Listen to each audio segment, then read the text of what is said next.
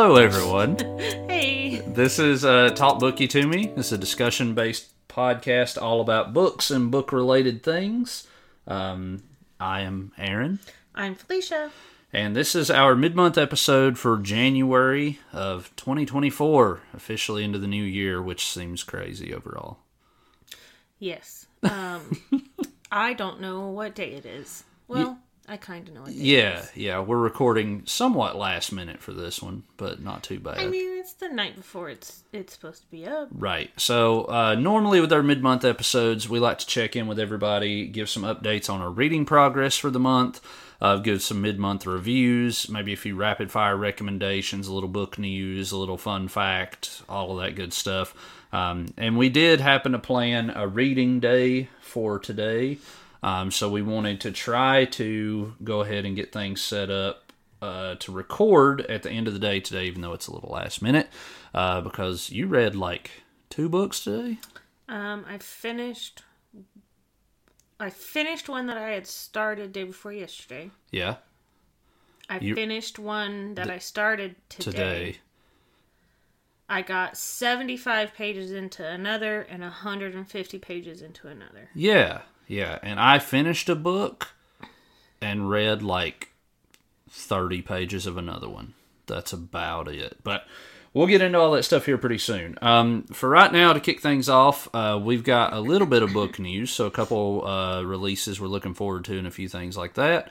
Do you want to go ahead and give a few of yours? Yeah, mine are kind of quick. So, one thing I thought was kind of cool, in collaboration with author China Miéville, Keanu Reeves is writing his first novel. It's called The Book of Elsewhere. That's literally all I know about it. Yeah. I don't know anything about it. You're the one who but I told just me think about it's it cool. earlier. And that's one of the few actors that I care if he writes something. Yeah, he seems like a pretty decent guy, and he seems really interesting and creative. Normal.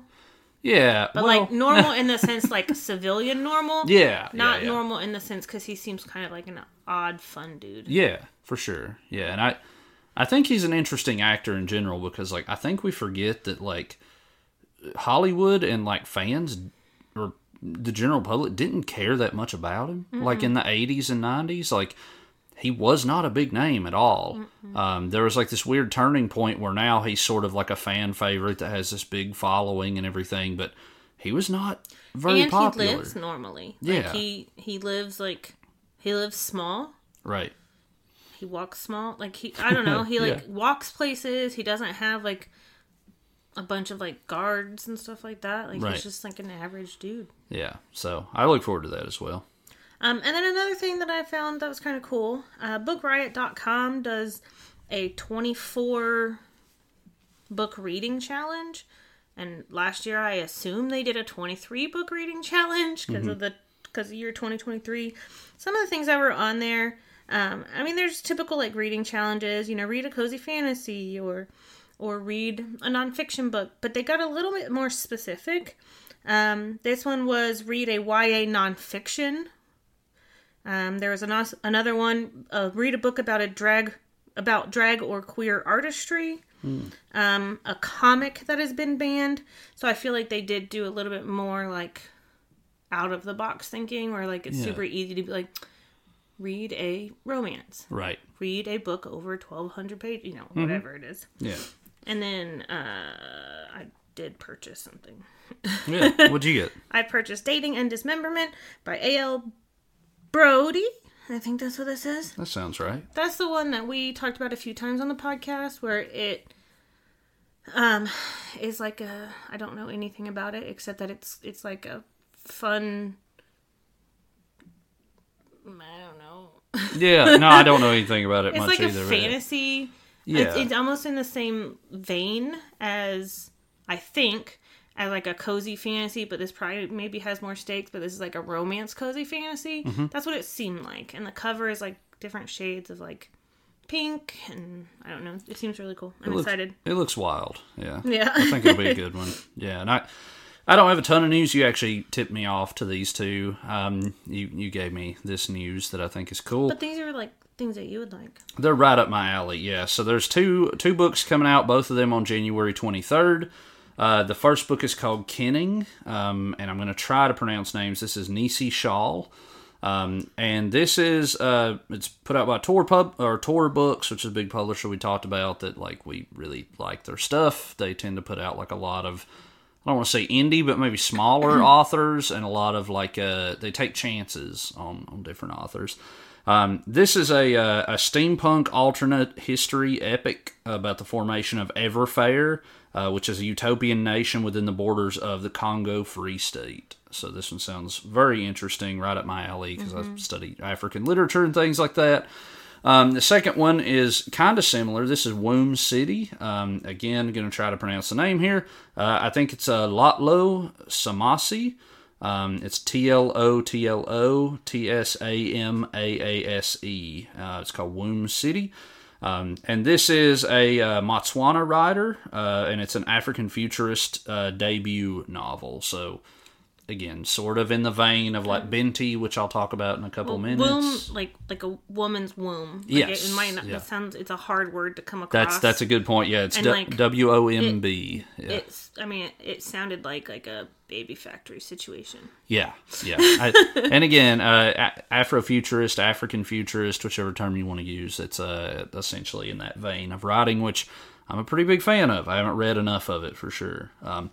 But that's all that I have for news. You want to get into kind of what we read in this first half of the month? Yeah, what's your Goodreads at? Oh, that's a good question. I think 4. Oh, nice. I'm at 4 books, I think. 3 or 4. That's awesome. Yeah, let me double check while you're telling us what yours is. 3. Yeah, mine's at 6, which feels weird.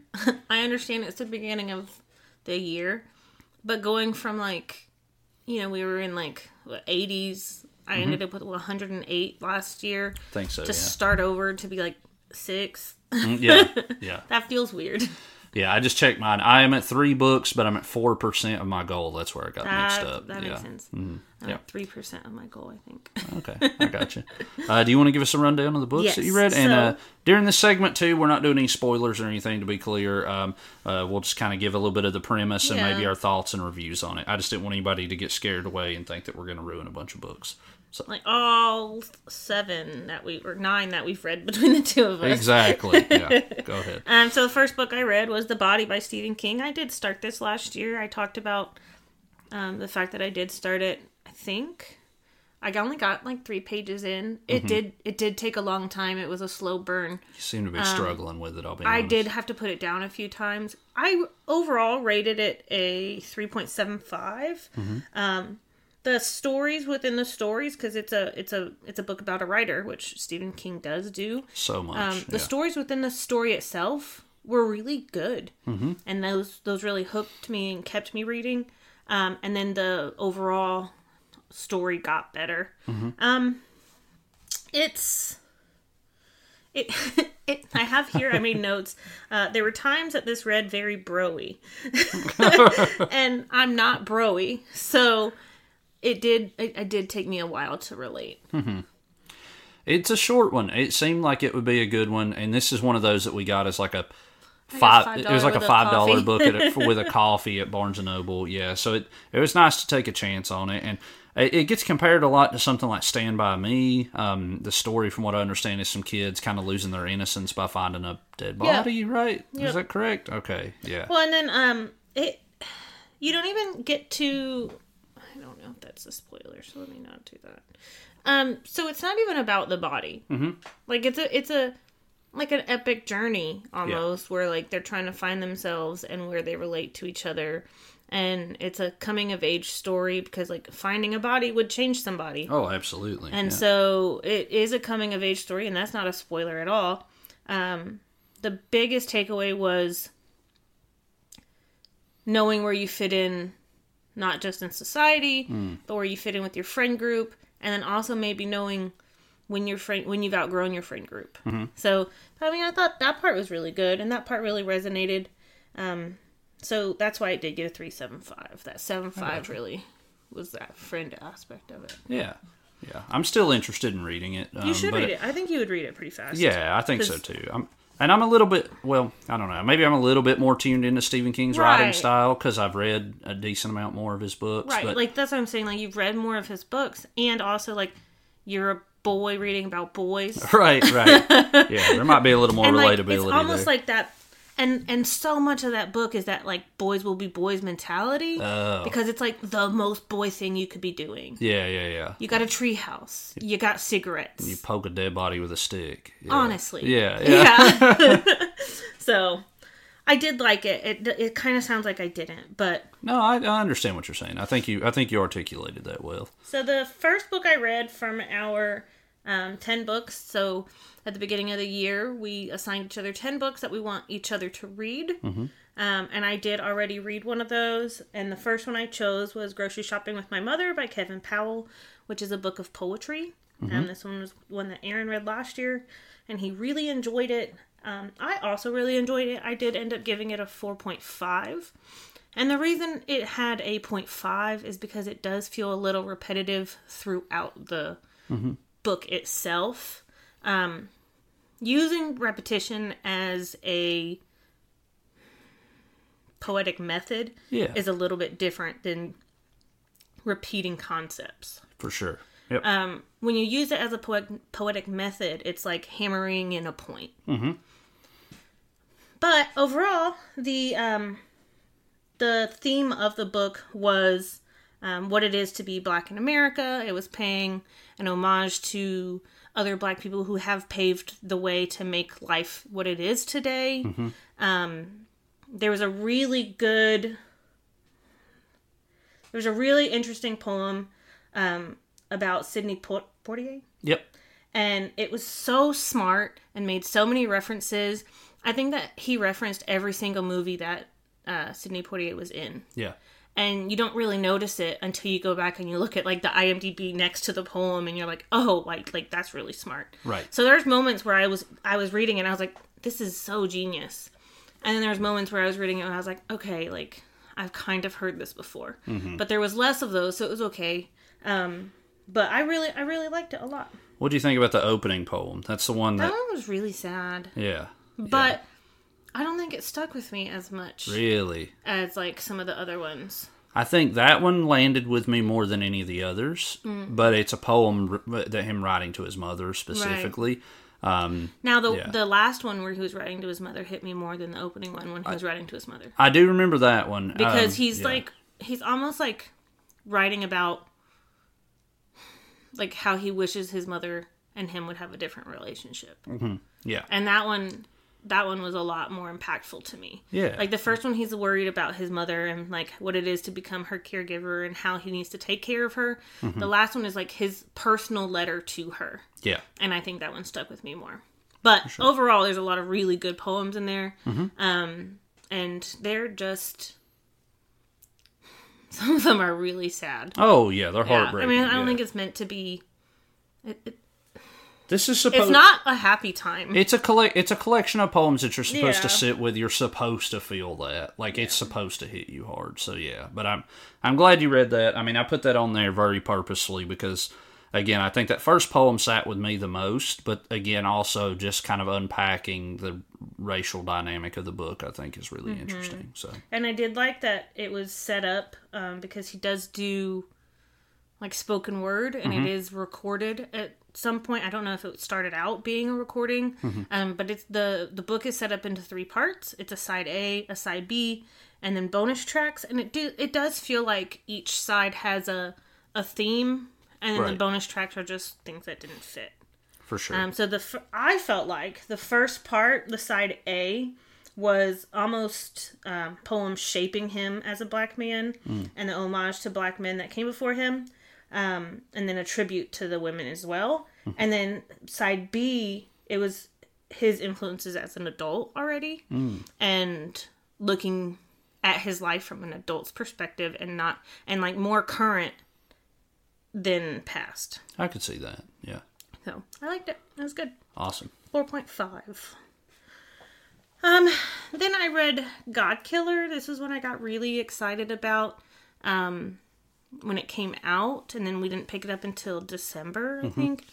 And I didn't pick it up until January 4th. I overall rated this a 4-star. There are a few characters in there. There's like 4 characters. What I felt like this was an epic poem, but simplified. There's not as much world building. You have 4 characters. It's not... Yeah. You have 4 main perspectives. It's not like a big band of characters and then you have to figure out how they match. It was a slow burn. Yeah. I feel like I saw you pick up pace of this one for a little bit. After halfway point. Yeah, like it felt like there was a turning point where it clicked, and I could see that, like, I saw you holding that book more often. Yeah. Up until that point, I felt like if I saw you reading something, it was something else. So literally from the 4th to the 11th. Yeah. It was 288 pages. I read that many pages yesterday. Right, yeah. It was a slow burn, and like literally halfway through is probably when I did pick up pace. The character development was good. But once they really once you see how they intertwine, it's a lot more interesting. Yeah. And I can also see like where it could go because it is a series. So I think that's cool. But the gist of it is there are gods in the world, god killers also, people who are tasked by the king to kill gods if they've wronged somebody or if they're getting too powerful, because at one point there was a war with the gods. Okay. And it's not gods that we think of, but they're more like, probably more like in The Witcher. Yeah, yeah. Because it really has a Witcher feel to it. More like a mystical element rather than like an organized religion type for thing. Sure. Yeah, well, I mean, but then they're still like praying to the gods and stuff too. Yeah. So, no, I've read 7 books. Yeah, I was just looking at that. Yeah, I haven't logged them all. that's what it is. Because I read this. Okay, anyways. So these next 2, we should say. Oh, yeah. Well, I can skip these 2. No. I can go to my other stuff first. I have 2 more books. Why would we do that? And then we can talk about these 2. Okay, all right, we can do that. Yeah, we'll finish that because it'll lead into what you've read. Okay, all right, that works for me. Okay, so I also read The 12 Days of Christmas by Jenny Bayliss. It was my December 25th book, which was my 12th day of Christmas. Just to recap, me and Aaron exchanged 12 gifts leading up to Christmas that are book related. So we give each day a theme. Christmas is always going to be a winter or Christmas book. Right. I don't think we'll ever need to change that. Right. There's so many. Yeah, tons of options out there. So some better than others. Essentially, I gave this a 4-star. Essentially, what it is a girl who is in her 30s, and she's like, well, I'm okay with being alone, but let's see if there's somebody out there. And so her friend convinces her to sign up for this dating service. It's 12 Dates of Christmas, and you pay a large amount of money, apparently. And you get set up on these dates, and there's a program. All expenses paid. Like, each date is paid for. Each meal is paid for. Like, you don't have to pay anything else other than this service.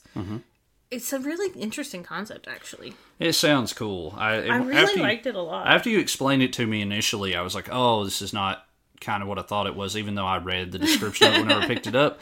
I don't know why. I think the summary that I saw was different than that, or in some way.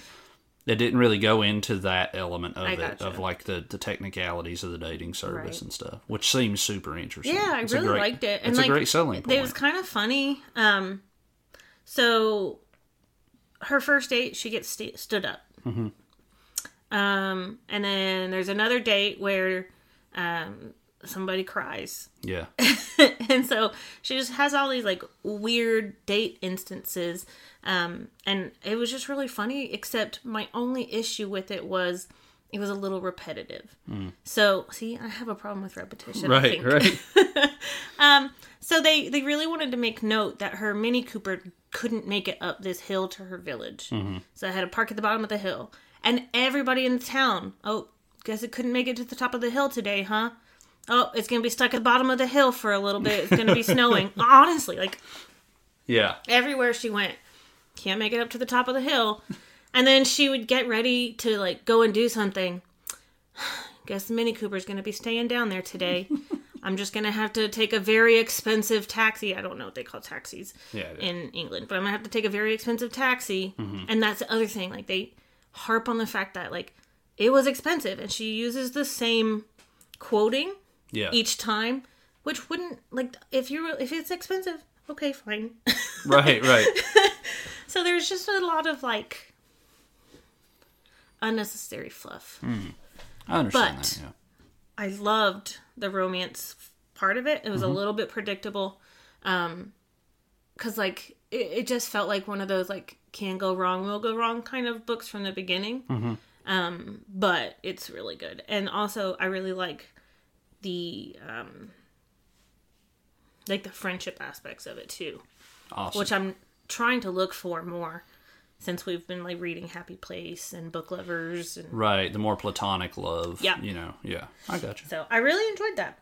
That was probably that was my longest book this year so far. Yeah. 348 pages. I've read a lot of short books. Yep.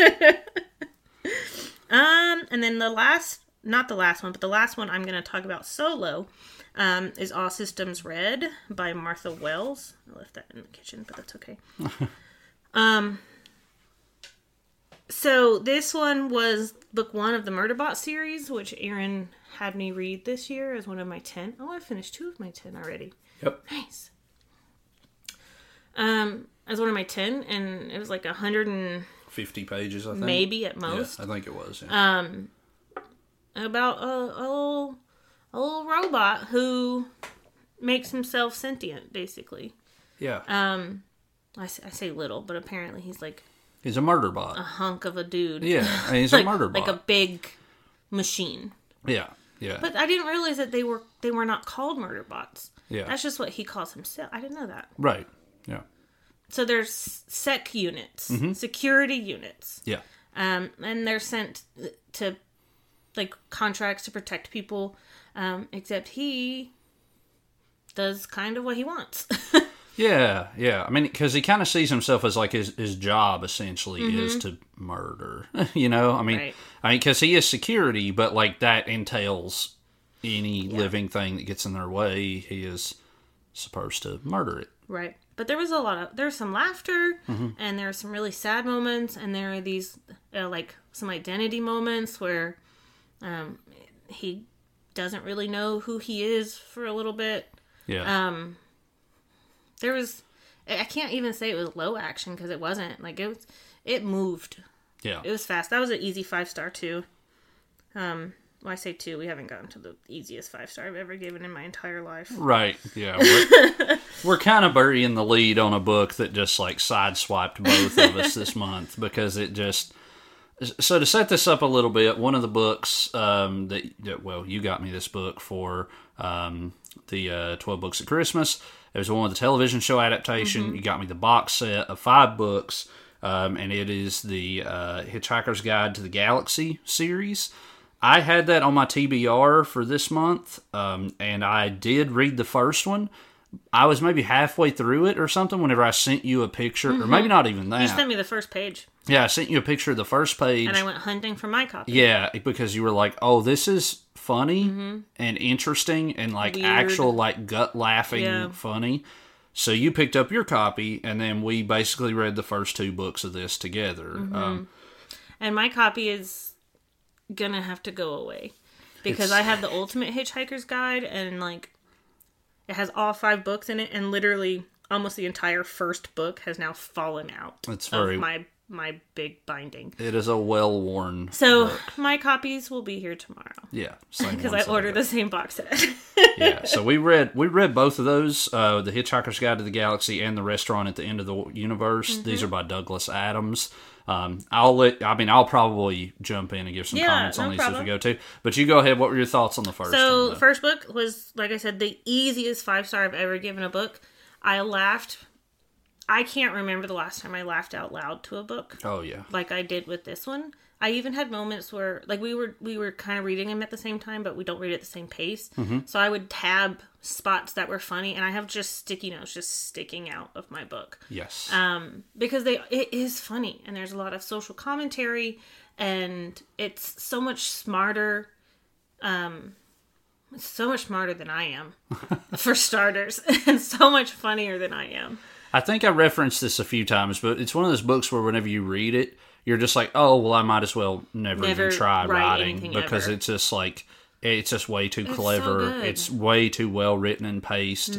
Character development, use of language. It's silly. Yes. It's so good. Gosh, I really want to spoil this so badly.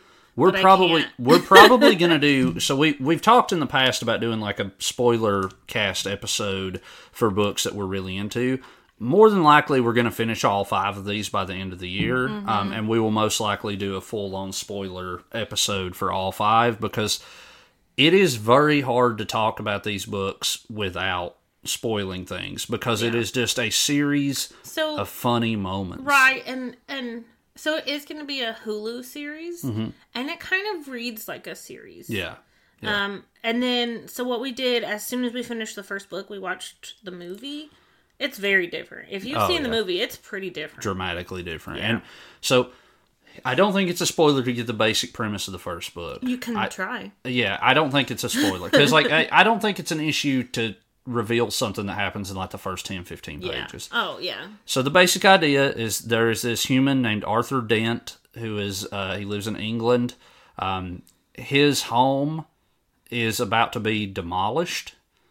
He finds out that the city is going to demolish his home to create a bypass or a freeway. I think it's a bypass. So funny. I'm sorry. And he essentially tries to stop the demolition from happening. And then one of his friends, Ford Prefect, comes in and starts kind of going off about we don't have much time. We got to hurry. We got to get out of here.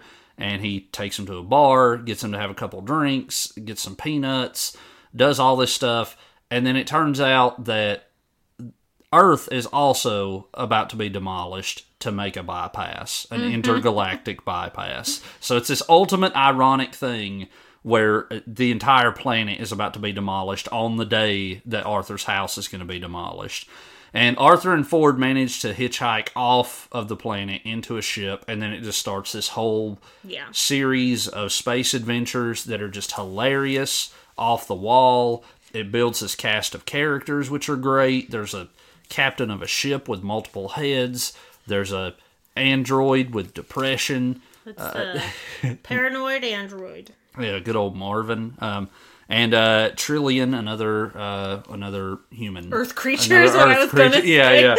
I've been reading too much of it. Right.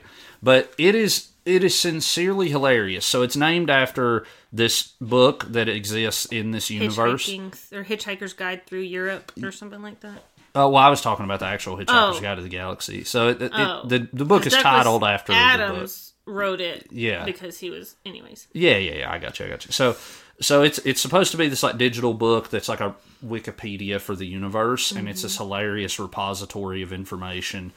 But again, it's just this whole series of just hilarious vignettes of them getting on these weird adventures. There is a through line, more or less, to the story. There's character development. There's some goals that they have. But for the most part, it does read like an episodic, we are going on this adventure now. Yeah, we're in this predicament. If you could think of, like we were talking about the Orville, where, this adventure happens. Yeah. Cut to black. Yeah. Next. Captain, there's an emergency. It really does feel like that. Very much so. Where it's written out in a sequence that was made for TV. Yeah, and it's different issues that they run into, different obstacles that they have to overcome. It really is just great. I also gave it 5 stars. Pretty easy, right? From the very beginning, the first 50 pages, and it's not very long. It's less than 200 pages in my copy. Yeah, it is 216 pages for my copy. Okay, yeah, and it's very... Actually, that's for that book that we were both going to have, but it has all that extra stuff. Has extra content in it, yeah. Yeah, I think the actual story of it's a little under 200. But it again, it's fantastic. I can't say enough good things about it. If you're into humor, if you're into absurdist satire, if you like fun, irony, if you like puns and plays on language, wordplay, it's very linguistically funny. Yes, this guy's just so smart in the way that he writes this book. And if you like jokes about robots that have depression, Marvin is Marvin is just the funniest character. He's one of my favorite characters in a book, and probably would be one of my least favorite people to be around. Yeah, oh, absolutely. Everybody around him is miserable. Think Eeyore, but in a robot. Yeah, but the funniest thing about him is he'll say all this miserable stuff, and then he'll cut people off and be like, I'm not bringing you down, am I? And then like they're just like, no, you're good. And he's like, I know you're lying to me. Like he's just always so pessimistic and negative. He doesn't believe anybody. It's just, it's amazing. And, however, then we read the second book, The Restaurant at the End of the Universe, and while it was still good, it wasn't a 5-star. Right. I did 4.25 for this. 4.25. I did a 4. I don't really know where it's going. Yeah. It was funny. There was some funny moments. There was a dark moment, too. Yeah. This is much more classic sci-fi adventure. Yeah. Rather than, like, there's really thoughtful, kind of philosophical questions. There's interesting, like, time travel stuff going on. There's good commentary. Like, the time travel stuff was really interesting. Yeah, that stuff is good, but it feels like there's a lot less, like, breaks to laugh. And it also... So, it also, like, has a full circle moment where things that they did even in the past book make sense. Yeah.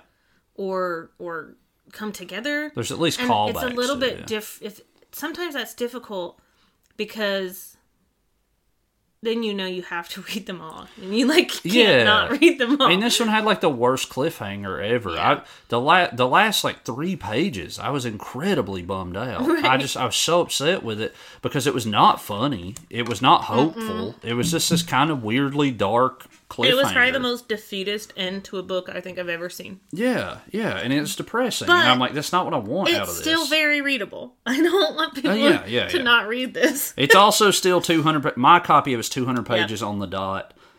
It reads fast. Again, there are still funny moments. Yes. I still laughed out loud during it. But it definitely... It is... And it could just be like that. The middle books have issues, like middle book syndromes and stuff like that. Again, it did get a little repetitive. Yeah. On planet, on ship, on planet, on ship, on planet, on ship. Yeah. But I mean, also that's like space. Right.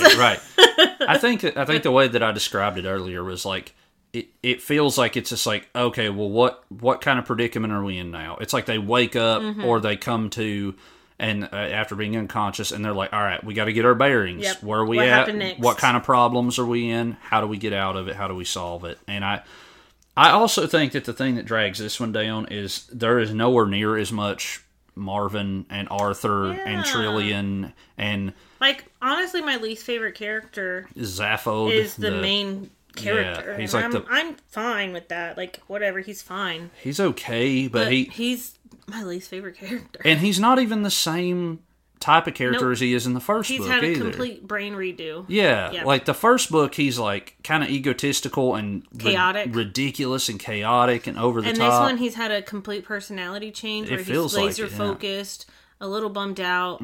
It's almost like Arthur's simpleness and Marvin's depressiveness, and then like Ford's determination has like really rubbed off on him. Yeah. He's like a combination of all the characters into one character, which doesn't work. Not is the for thing. Him. I don't.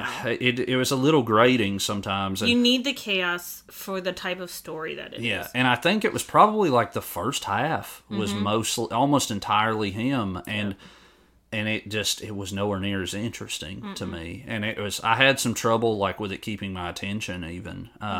But again, it's like any time that I started to feel a little bit dragged down, there would be one of those belly laugh moments. Or it would be like a super thoughtful thing. Yeah, or something like that to make you meditate on things for a minute. Yeah. And so, just as again, not a spoiler, but just a quick example of what I'm talking about whenever we talk about like thoughtful stuff.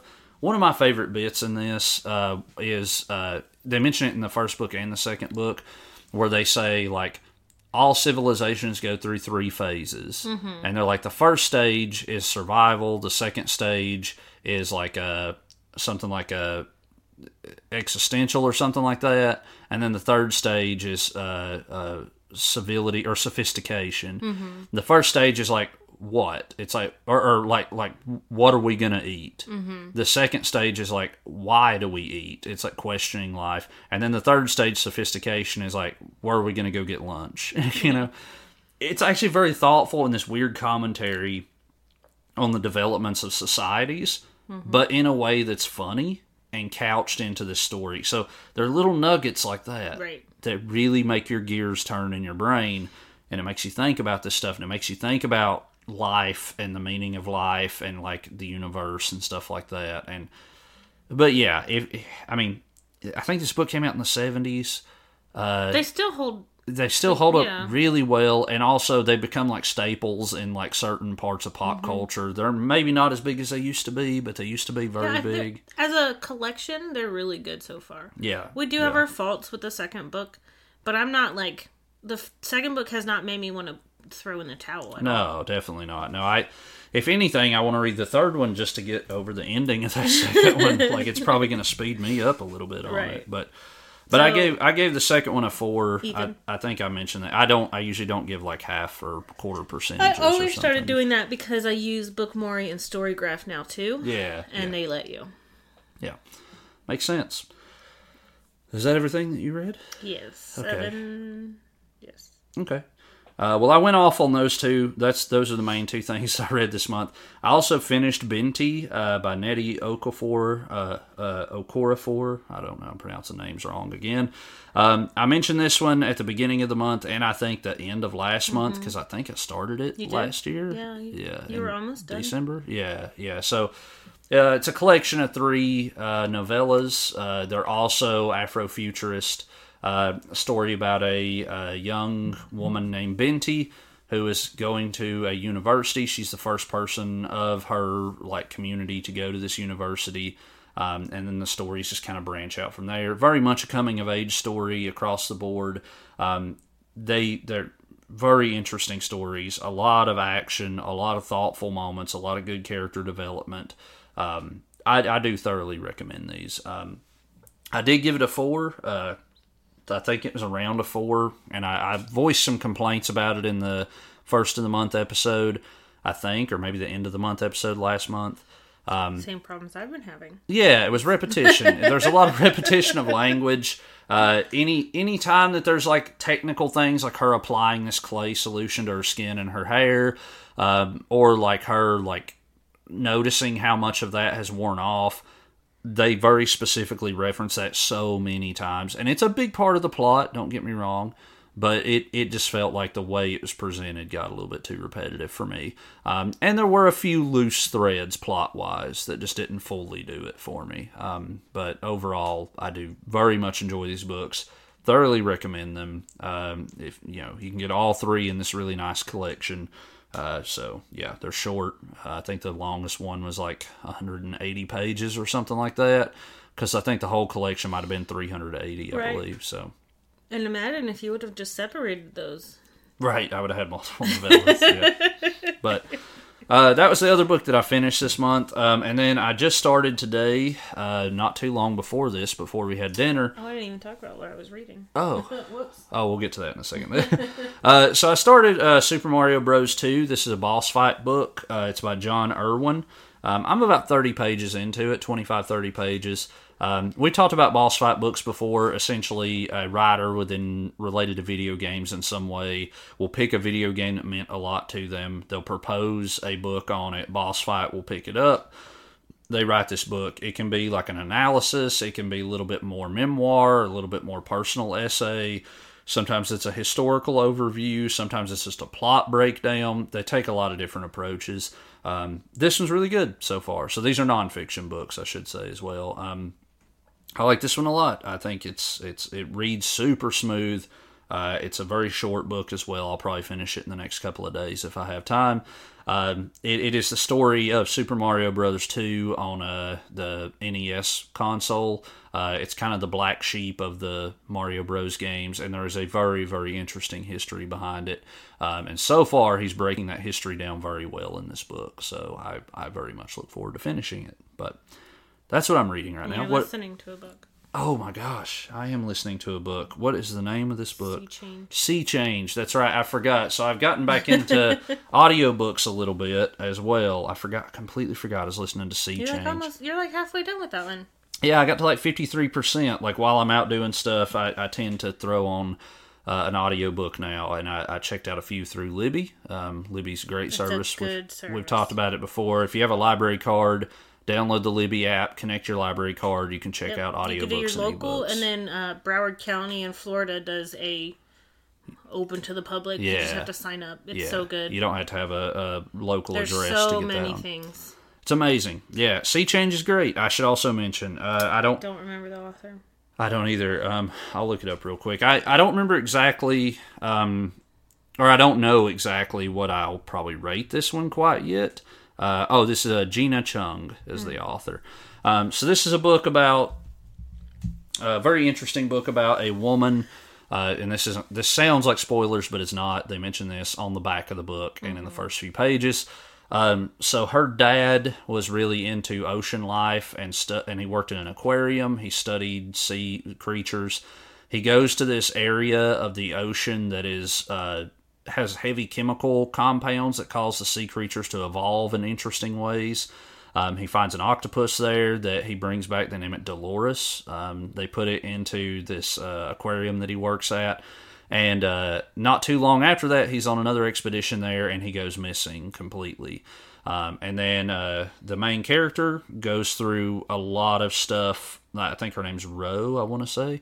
She goes through a lot of stuff throughout her life. She struggles a lot. Hang on. What? Her name is Ro. It's short for Aurora, I think. Oh. Yeah. I was going to say, because it's kind of ironic. Yeah. That one, she works at an aquarium. Oh, yeah. And two, her dad was like a water dude. Right. And then named his daughter Ro after like fish. Yeah, I understand. I think it's Aurora. I could be wrong. I think it's Aurora. I just needed to be sure. Yeah, they shorten it to Ro. So anyway, the book is great though. It's equal parts sort of like dealing with depression and addiction, and also coming to terms with like being like a first generation immigrant, because both of her parents are Korean, and she is kind of understanding what it means to be Korean American, and like kind of growing up in that environment, and about her relationships with her friends and her family that are still around. And also, again, you find out very early on that she takes care of Dolores. That's her main job at the aquarium, and they're about to sell Dolores to a private buyer because the aquarium is struggling for money, and they said that it will give her a better chance and it'll help them keep operations going at the aquarium overall. So, as you can imagine, that's going to be a huge change in her life. So again, like the title, she's in this kind of transitional period where she's changing things up. It's got a little repetition to it as well. No! There's a lot of flashbacks, and they really drive home the couple of themes maybe a little bit too much. They have multiple scenes. They're like laying it out. Yeah, thick. yeah. They have multiple scenes that just like really drive home like she has generational trauma. And I know here's her generational trauma. And I know that's a complex thing, but it feels like they show that in at least 5 or 6 scenes. And none of them really show a different element of it. It is mostly just showing, yes, she has generational trauma. And it's like, yeah, that's an important thing, and it's intricate and complicated. But if you're not showing a new viewpoint or a new element of it, you don't necessarily need 5 or 6 It's recycled scenes. information. A little bit. Thematic information. Gotcha. But it does do character development. It does some interesting stuff. I do still recommend it. I'll probably have that finished by the end of the week. But yeah, I completely forgot that. I'm glad you reminded me. I am reading, like I said, 2 books. I'm reading July's People by Nadine Gordimer. Mm-hmm. And that was one of the books that that I got for December, but like our book exchange at the beginning of the month, because we were doing a book with a month in the title. This is a difficult book to read, I'm not going to lie. Yeah. It's hard to follow because when people don't use traditional punctuation and like traditional ways to show speech. Let's say like westernized punctuation and like more American or European punctuation. Because this is a South African novel. So. Yeah. So whenever you do dashes, it breaks up and creates choppiness, just in general, Right. in how I read it. And it also shows, oh my gosh, like conversation. And I don't know sometimes where I am in the story. Because it does flash. Well, so this is the same things that I felt about Ufuru. Where you don't really know when something has changed time. When she's talking about something in the past versus when she's talking about something current. Yeah. Overall, it's a very interesting story, and I don't know where it's going or what it's doing. Yeah. Well, But I haven't really gotten far enough into it to really figure it. Like, it feels like settling into a life and trying to figure out your purpose in this current life that you have versus what life you used to have. And Nadine Gordimer's a pretty big South African author and environmentalist and activist. She wrote a book called The Conservationist. That's it. And I read that for my African literature course. It's the first time I read anything by her. But yeah, it's an interesting book. And it's short. I wanted to get you something short. Yeah, it's also like, it shows distinction between race and class, not just race. Oh, yeah. It's hard to talk about apartheid without looking at class as well. Yeah. So, just one of the examples that they used was the Jeep that they used to, I think it's like a Jeep, like a little, like a SUV style. So they use a Jeep, and it talks about how,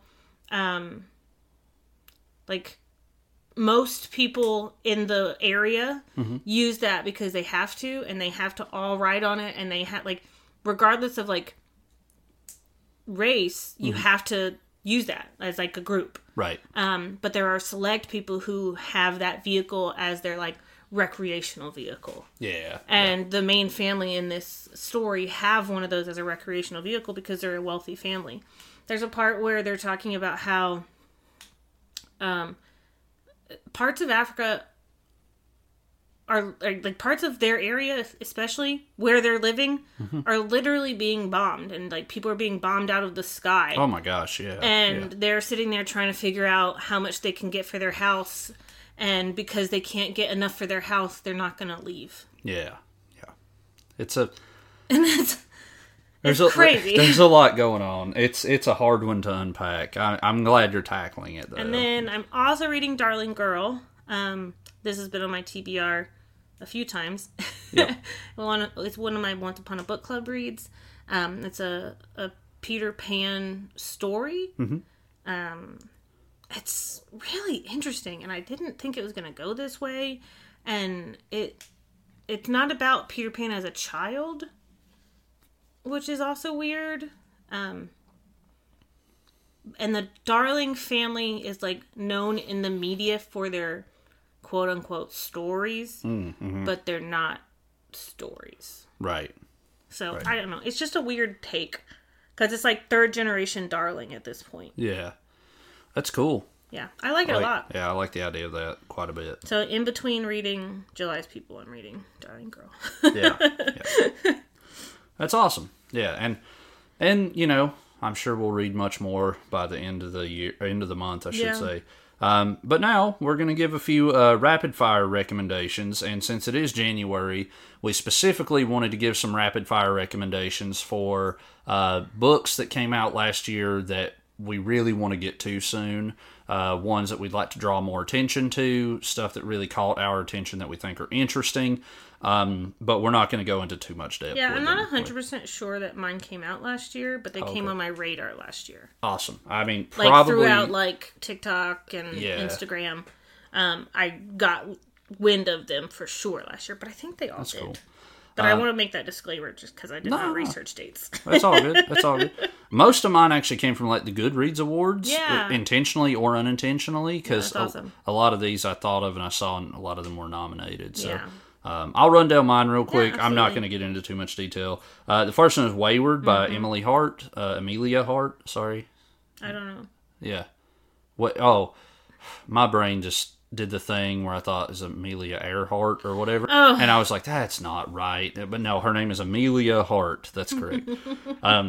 So this is the book is beautiful. I've seen the cover a lot. It's a historical fiction. From what I understand, it follows 3 very different time periods, 3 different women, and it seems really It won good. like debut book of the year and best historical fiction. I think it's best historical fiction, something like that. Yeah. So the other one is Poverty by America, Matthew Desmond. I was actually going to listen to this one on Libby, but there was like 20 copies of it, and they were all checked out. And then I think there were like, I can't remember how many people. I think each copy has like 5 people waiting or something.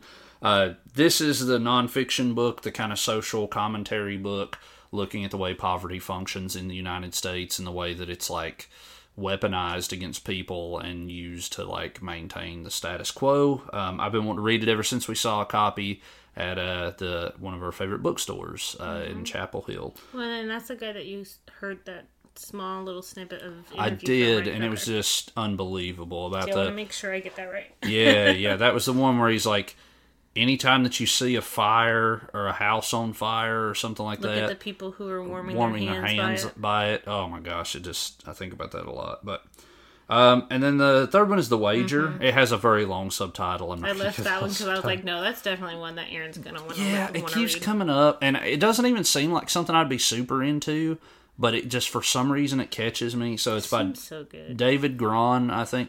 It's a historical novel about like mutiny and like Historical nonfiction. Yeah. So mutiny, murder, and mayhem. It's, some weird thing like that. Trouble on the high seas. It was very big last year. Yeah, it won like Barnes and Noble's Author of the Year, and then it won something else. It won something at Goodreads, I think, too. But and then the last one is a starter villain by I left that one for you, too. John Scalzi. I knew it. I'll be honest with you, I don't remember what this book is about. I don't either, but also I thought it was kind of crazy that that he was the same person that wrote the Kaiju Preservation Society. Yeah. So I never put that together. I don't actually 100% know what it's about. But there's just a cow. There's a cat in a suit on the cover. And it looks like an oil painting. Like a portrait. Yep. Yeah, it looks like an important person. Yeah. Oh my gosh, it looks so good. And I did read about it. It sounds like a bureaucratic, kind of like a fantasy, fantastical bureaucratic. Maybe it'll be like a a Despicable Me situation. Yeah. And there's a again, you're going back to Hitchhikers. It's one of my favorite elements of Hitchhikers is how much like bureaucracy comes into those books. There's so much like and there's paperwork. There's so much humor about like paperwork and office work and running the universe off of that. I don't know. So I'm really into that kind of stuff. So all right, what's some rapid fires for you? So the first one I have is "Hang the Moon" by Jeanette Walls. I've literally read nothing other than Glass Castle by her, and that's her memoir. Right. I've not read any of her fiction. I own every single book probably that she's written. Yeah. I think it's like 5 now. Yeah. This was the one that came out. I really think this one came out last year, and it's a historical fiction. Yeah. I don't know anything else other than that. I don't either. Then also, that's all. Also, Murder Your Employer, McMaster's Guild to Homicide by Rupert Holmes. Wait, I don't think This has the coolest cover. You should look it up. Okay. But once you see the cover, you'll remember that I had pointed to this before. Okay, you might. Yeah. Literally, I heard about it on TikTok, and I was like, I don't care what this is about. I want to read that. Oh, I do remember. Yeah. Yeah. And then I have Our Share of Night by Mariana Enriquez. That, I think, is the vampire story. You know the one I'm talking about? I do. She's like holding a flower, or there's a hand or something. I do know the one you're talking about, yeah. And then Butcher and Blackbird by Bryn Weaver. Another one I don't know anything about, but the ad campaign is amazing. Is it even out? I don't even think it's out. Oh, see, I don't even know. Yeah, I don't think it's out. Because I was able to... I should have added it to my book of the month. Right. Because they gave me a notification saying that I could, and then I didn't. Yeah. Yeah, it's a... Oh, no, it was. It originally came out October 23rd of last year. Oh, perfect. It did come out last year. That's so weird, Isn't though. it crazy that it's still so, like... It's everywhere. Yeah. It's like almost every YouTube video. If you guys are listening to this, it's going to show up. Right. Like, the minute I mentioned Butcher and Blackbird, it's going to show up on everything. Yeah, we'll say it 6 more times. No, I'm just joking. No, sorry. It looks cool. It has a cool cover, too. Yeah. But, yeah, it's awesome. That's all I got for those. Okay, well... at the end of every episode, we also like to do either like some random recommendations, which I never have. Yeah, or a fun fact. We thought we'd go with a fun fact for this one. Yeah, because I'm really having a hard time randomly thinking of recommendations because I go to work and I come home and I read and then I play Slay the Spire and that's my life. Yeah. So, we don't have I mean, I can usually find a little something, but it's always... Because you're sometimes out in the real world. Barely. All right. So the topic that I came up with, I wanted to, with these we kind of want to just reveal like a small little tidbit of information about like book habits or books or like this one is gonna probably be book related every time. Yeah. So what we did was the book that's been on the TBR the longest. I went with the book that I remember hearing about the longest time ago. Yeah. And I own it, and I have not read... I've read part of it. I don't remember anything about it. But when I was little, my mom was reading it. And I remember my mom reading it. And it's Summer Sisters by Judy Blume. And I also remember my mom saying, this book is too old for you. And, like, keep in mind, I was reading, like, Gone with the Wind in the 5th grade. Right. And my mom was like, this book is too old for you. Right. So I'm sure that spurred your interest. I went and I read parts of it, and I don't remember any of it then either. That's funny.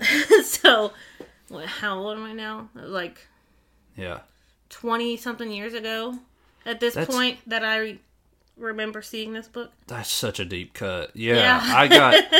I definitely didn't go that far back. I went with more of like actively on my TBR the longest that I can remember since I've been kind of keeping up with the TBR. And my first initial thought was Priory of the Orange Tree, but which would probably be around the same amount of time. But I chose Circe and Song of Achilles by Madeline Miller. I had to go with both of them because I think I equally want to read both.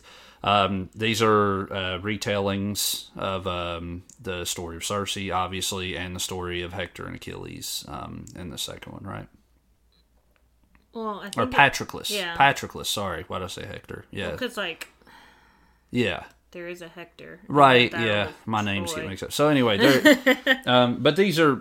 I hear about these all the time. As soon as I started actually paying attention to books again and actively trying to plan out my reading and be more kind of conscious of it, these came up everywhere. They were some of the earliest TikTok books that I saw, and I was just super, super into them. And it definitely fit our theme because... New Year, same book. Right. We're still like harping on the same books because we haven't read them yet. yeah, and there's no telling when we will. Well, there's just so many things. And if people could just like maybe put a pause on like writing stuff that's good. Right. And then let me catch up. Let's stop the good books for a little bit. No, I don't know. But I could read 100 books a year. Okay. And be done in 18 years. Right, with what you have now. With what I own. Yeah. That's a lot. All right. And that's just saying that I'm not going to buy any more books, which there's we no all chance. know. Yeah. I had no idea what kind of math you were doing there, but I was like, oh, I get it. Yeah. Okay. Well, I think that's all that we have for this episode.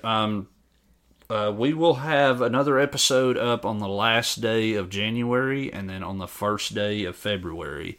Last day of January, we'll do our monthly wrap-up. We'll talk about everything we finished reading. We'll give some more reviews. From this point on, we're not going to really... Like, we'll do, like, a brief recap, and then we'll go in depth of the ones that we finished from today on. Yeah, and then we'll have some superlatives and stuff like that, like we usually do.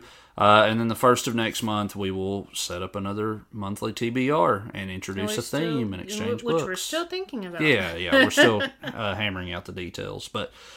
We appreciate everyone for listening up until this point. We hope that you enjoyed our conversation, and we hope that you got some good recommendations out of this, and maybe you're interested in a few of the books we're poking into, especially Hitchhikers. I can't recommend that one enough. Honestly. If you don't read any of the other ones, like if you just don't...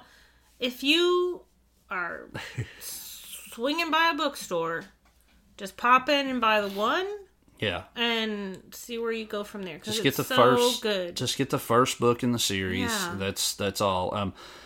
But yeah, thank you for listening. If you enjoyed it, give us a follow, rate us. We're on Spotify. We're on Apple Podcasts, Google Podcasts.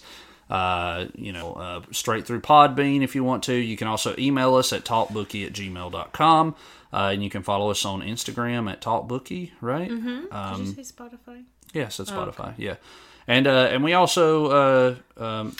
and follow us on our Goodreads journey, especially considering it's like just starting. That's what I was going to get to. I really don't do a lot of posting. Mm-hmm. I do want to start doing that. I have a lot of notes that I've written down, and maybe I'll just transcribe those notes into each day. That'd be great. I just want to sit in front of a computer to do that. Yeah. And whenever I'm adding stuff, I don't sit in front of a computer, and clearly I don't add everything because I am missing 2 books on my Goodreads right now. But my Goodreads is goodreads.com/FeeMarie, and Aaron's Goodreads is goodreads.com/ATCole1400. Mm-hmm. So follow us, and we'll be friends on Goodreads. Yeah, that'd be great. And hopefully you'll listen again at the end of the month, and maybe we'll get some emails or some feedback or something from you on one of those sites. Is that it? Yeah. Did we do an email? Gosh, we did the email. I'm blanking out hard. We're getting tired. Yep. All right. We will talk to all of you soon. Thank you for listening. Okay, bye. Bye.